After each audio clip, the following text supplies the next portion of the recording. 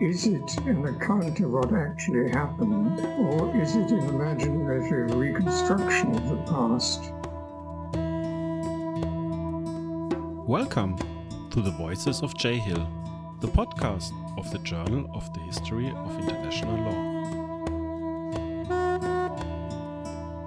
This is an audio celebration of the 25th anniversary of the Journal of the History of International Law, which was founded in 1999 by Ronald St. John MacDonald. For each of J. Hill's 25 volumes, the editorial board chose one article they deem of special significance for the year. Each episode of this podcast is dedicated to one of these articles and their authors.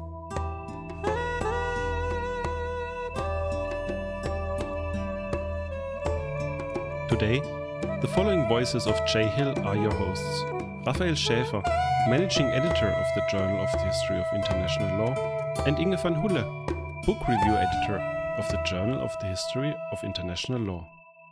You are listening to Episode 1, a conversation with Philip Allott about his 1999 inaugural article, International Law and the Idea of History.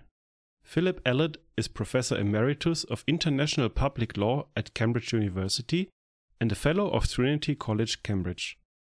He was a legal advisor in the Foreign and Commonwealth Office from 1960 to 1973, legal advisor to the British military government Berlin from 1965 to 1968, and legal counselor at the British Permanent Representation to the European Communities from 1972 to 1973. He has been a Fellow of Trinity College since 1973, specializing in constitutional law, European Union law, and in international law. The main focus of his academic work has been the reconceiving of the international system in terms of a philosophy of social idealism. We are very happy to have you with us today, Professor Allott. Professor Allott, once again, very welcome. Perhaps to start, you could explain what your article was about. As regards the first article, I'm surprised by two things: the form and the function of it. The form, I'm surprised about the number of references to other writers and articles and books, because this was before Wikipedia, and you had to do all your footnotes yourself, either from books on your shelves or to go to a library to check something. So it was quite an achievement to refer to so many other people. Now, with Wikipedia, there is what somebody called foot and note disease, echoing the cattle disease called foot and mouth disease. James Watson, the behaviorist, called it foot and nose disease. And after Wikipedia, of course, it became a pandemic, and now you get ridiculous articles in American journals that have 2 lines of text and all the rest is notes. And now with AI, I'm hoping that, because those notes are done by research assistants, I hope that footnotes will now contain lots of non-existent articles, which serves the American academics right, I think. On the function of the thing, the function of the article was largely to point out how difficult the concept of history is. It's very controversial what on earth history is. Is it an account of what actually happened, or is it an imaginative reconstruction of the past? In other words, is it some sort of a science, or is it an art? And that I deal with in the article to introduce students to that, because history is a very controversial and complicated. Historiography is a very difficult and controversial thing. And I have excellent quotation, I think, from Tolstoy, War and Peace, a great historical novel. And very unusually, he had an epilogue to the novel in which he raised this question as what on earth historiography is, what do historians do? One French historian said it's a form of entomology. It's just a science of the human past. The Cambridge view has traditionally been that it is an art form, a reconstruction, imaginative reconstruction. So that was the main function of this article, to introduce people to the complexity of the very idea of history. And so then I go through all the different forms of theory about history itself. So that, I think, is about the nature of and purpose of the article. I should say that I wrote a much more sophisticated survey of world history in the 2017 edition of the German Yearbook of International Law, called War and Diplomacy, a Giant Step for Mankind. And there I take, as I say, a more sophisticated view of international history. So they're worth reading together. Thank you so much. It was already hinted at, which is why I was wondering if you maybe could flesh out in a bit more detail what exactly caused you to write the article and how it became the inaugural article of the Journal of the History of International Law. Well, I think it was because of my seminar in Cambridge that I was already teaching the students the complexity of history. And I certainly will have told MacDonald this, and he will probably have suggested, couldn't you write an article about the problem of the theory of history? I guess that's what happened. And of course, the first 2 sessions of the seminar in Cambridge, we would have dealt with exactly the same thing, with tons of materials, supporting photographic materials, photocopied materials. So, Professor Allott, I think your seminar was one of the first, as you mentioned yourself, was really one of the first attempts to delve into this question of history. Right. So it was very novel. And today, there's a boom of the history of international law, and we've seen the journal flourish in many ways. So if from the perspective of today, you would look back at the article you wrote for the inaugural issue, is there anything that you would change? No. Later, I became obsessed by Vattel, because if you're doing the history of international law, he is the key figure in the late 18th century. And I wrote a very early published article of mine was called International Law and International Revolution, which was published, it was originally a lecture. And in that I started my obsession with Vattel, because what Vattel did was to create a new theory of international law. Because up to then, international law had been seen in a sort of humanist tradition. That's to say, it was the law of an international society of all human beings. Vattel created a new theory, which was that international law is the law of states, and it is the job of states to pursue their own interest, and if possible, to look to the common good of humanity. Their primary duty is to their own national self-interest. That coincided with the rise of aggressive nationalism in Germany at the beginning of the 19th century, following from Hegel, Fichte, and others. So he spoke to the times, and diplomats and politicians loved what he said, the idea that their self-interest was the greatest of their interests. And so I regarded that as the foundation of modern international law, and why modern international law is in the awful state that it is, totally dominated by a few powerful states, and very little conscious of the common good of humanity. I would like to seize this opportunity and talk from a broader perspective about the historical approach to international law, and we possibly couldn't have a better person to answer the following question than the author of J. Hill's inaugural article. We were wondering if you see a change in the discipline of international legal history between the journal's foundation in 1999 and today. Well, I'm rather out of touch, I have to honestly admit. I retired a long time ago, so I can't claim to be reading all the people who are writing. So I wouldn't like to judge what is being done at the moment. But there is no question that even I know that there's now this huge sense of the significance of history. I think even governments are aware of it themselves, and I think courts refer to it more often now. I remember once when Professor Crawford returned from the International Court, I think in the advisory opinion on nuclear weapons, he said to me, "We managed to get some of your stuff in."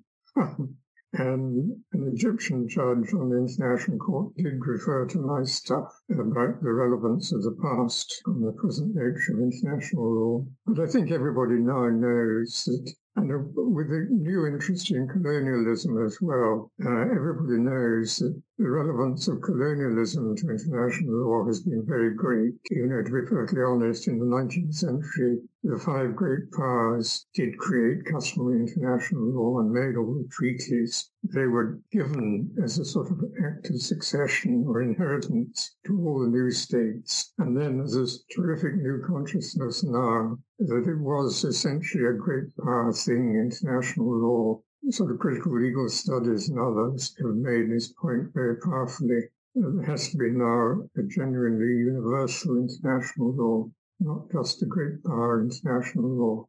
That's a huge change.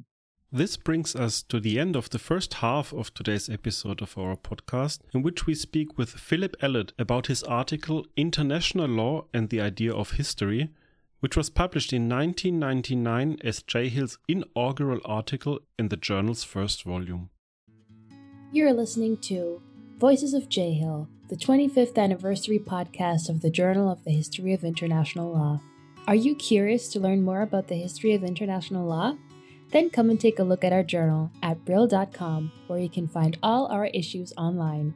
Discover our journal's numerous open access articles, thanks to Brill's various national open access agreements, and stay up to date with our newest publications and latest news by following us on X at jhill_RHDI and Blue Sky at jhill-rhdi.bsky.social.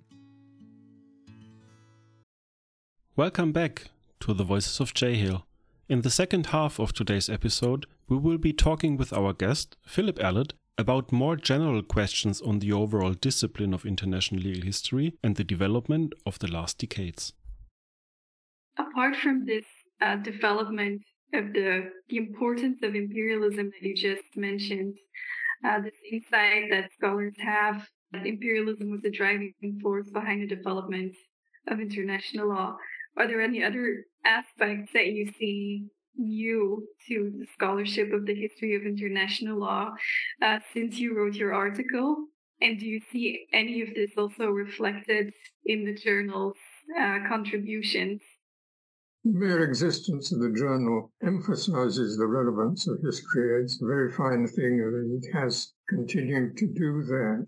As you know, people read articles that they're interested in, and in your journal, there will always be something that helps people preparing a case, particularly a case in court, from articles in your journal. So the mere existence of your journal is immensely important. Professor Allott, in your opinion, are there any topics that have not been covered so far by the scholarship on the history of international law or remain underexplored? I've recently been enormously impressed by the relevance of Greek and Roman philosophy and history for modern philosophy and history. I've been reading a marvelous book by a Canadian called something like Classicism and Christianity. It's quite extraordinary. Cicero, for example, a very remarkable man, took a sort of vaguely stoic view about one humanity, and that law, he believed in natural law. I don't believe in natural law, but he believed in natural law. He believed that there was a law capable of applying to the whole of humanity, the same for all states. And he believed that there was a duty on states. His famous book on obligations, there was a duty on states to serve the common good. And some of that he took from Greece, from Plato and Aristotle and the Stoics. But I now realize, which I didn't really realize before, because that then went through the Renaissance. And as you know, in the Renaissance, modern international law started. And it started because of the discovery or exploitation of the Americas. Because what they discovered, the Europeans, was that very annoyingly, there were lots of very ancient civilizations and cultures all over the world. And so there had to be an international law that covered everybody, not just Europe. And that was the foundation in the original Spanish creators of modern international law. It was their response to, let's just say, Victoria and Sanchez and Las Casas, their response to universalizing European law. So I'm now more conscious. I'm not sure if I've said it in my original article at all clearly, I'm more conscious that there is this continuing tradition that Vattel changed so dramatically at the end of the 18th century in turning it into a state-based system. I'm now very conscious of it being a long tradition from Greece and Rome, the better view. That's so interesting. You just said you don't believe in natural law. Could you maybe tell us a bit more about the reasons why this is so? While Cahill is admittedly not a journal for legal philosophy in the first place, this still seems to be very relevant. Maybe you could also share some thoughts on positivism and how you see international law having developed between these two poles. That's an extremely interesting question. That 19th century positivism obviously got rid of the idea of natural law completely. And the modern idea came forward that everything is socially constructed. So law is a social construction, not something derived from natural law. It's just a social construction like everything else. I don't accept natural law, although I'm a Catholic. Catholic Church accepts natural law. I don't. They accept Aquinas and natural law. I just don't believe. I think it's too uncertain what it is and too subjective. You tend to put into natural law what you already think and want. It's not a sufficient basis to derive real rules of international law from. So in my view, you have to accept the positivist view that it is socially constructed, but then you are the social constructor of law, as you are in national society. And obviously, even today, it's not very international law is not very democratically constructed, but it's more democratic than it used to be. Mind you, national law is not really very democratically constructed either, but we understand we can influence it. And so public opinion, which became in the 18th century an integral part of the making of law, I think now is present in international law. There are so many non-governmental organizations shouting all over the place, even appearing in the UN, that I think you could begin to say that there is some international public opinion, particularly on climate change now, which is having an influence on the making of international law. That's a new and very big development. You just mentioned that you're a Catholic. So we were just wondering, has your being a Catholic inspired your views on the history of international law or current international law? Well, I shouldn't have mentioned that because it never has, actually. I remember once at my retirement conference, Philippe Sands, after I'd given my introductory speech, he said, in your speech you said five vaguely religious things. Is that the nature of your international law? And it never has been. You can't get rid of Catholic sensibility, can you? But it is a coincidence, as far as I'm concerned, that my interest in the common good, which is the whole basis, in my view, the whole purpose of international law, the common good, is also part of Catholic doctrine. But for me, that's not at all relevant because I want Islamists to believe it as well. My view of international law, the better view of international law, and Buddhists and everybody. It's no use having a Catholic view. You've got to have a universal view. So I've never thought of it as I write it. I've never for a moment thought, would the Catholic Church approve of what I'm about to write? I'm writing it for all people of all religions or no religion.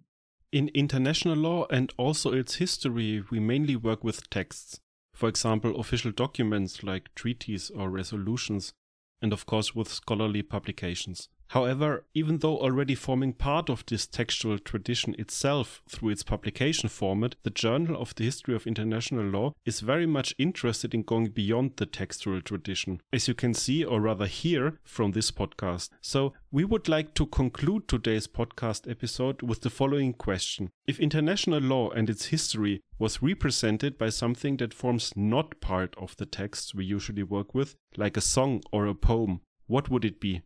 By sheer coincidence, I don't know any songs, but I do know some poetry, which is, I think, relevant. I want to quote some lines from T.S. Eliot, his four quartets. History may be servitude, history may be freedom. That's a very interesting statement. History may be servitude means history in one sense, i.e. what actually happened, does totally dominate us and control us. History may be freedom means history writing may free us from the past by reinterpreting and reusing the past in a new way. So that's a very clever two lines from Allott. History may be servitude, history may be freedom. Two senses of the word history. They're very like Hegel's two senses of the word philosophy. Hegel divided philosophy into the history of philosophy and internal philosophy. History is writing about what other people thought. Internal philosophy is contributing to philosophy yourself. So this is the same binary. Then the other lines are these. We shall not cease from exploring, and at the end of all our exploring will be to arrive where we started and know the place for the first time. That is very clever, because in doing history and examining history and writing about history, that will never stop. But when we do it, it changes the past and our understanding of the past. We know the past for the first time as a result of our exploring history. I think that's a very interesting idea as well. We shall not cease from exploring, and when at the end of our exploring, we will know the place for the first time. Very interesting description of history. Thank you so much, Professor Allott. I think we will never look at T.S. Eliot in the same way now. So thank you for this contribution. This is where we will round off. We'd like to thank you for sharing your insights on the journal's inaugural issue and your views on the history of international law, which has been formative for the discipline. The seminar that you organized in Cambridge has now basically the idea of studying history of international law has taken over universities. There are many different places with specialized courses on the history of international law. So you've been truly path-breaking in that sense. So we'd like to thank you for that as well. The next article that we will be discussing is Yasuaki Onuma's article, When Was the Law of International Society Born? An Inquiry of the History of International Law from an Intercivilizational Perspective, which was published in Volume 2 of the journal in 2000. So we look forward to welcoming you in the next podcast. Thank you for listening to today's episode. Discover our journal and its open access anniversary articles online at brill.com. And stay up to date with our newest publications and latest news by following us on X at jhill_RHDI and Blue Sky at jhill-rhdi.bsky.social.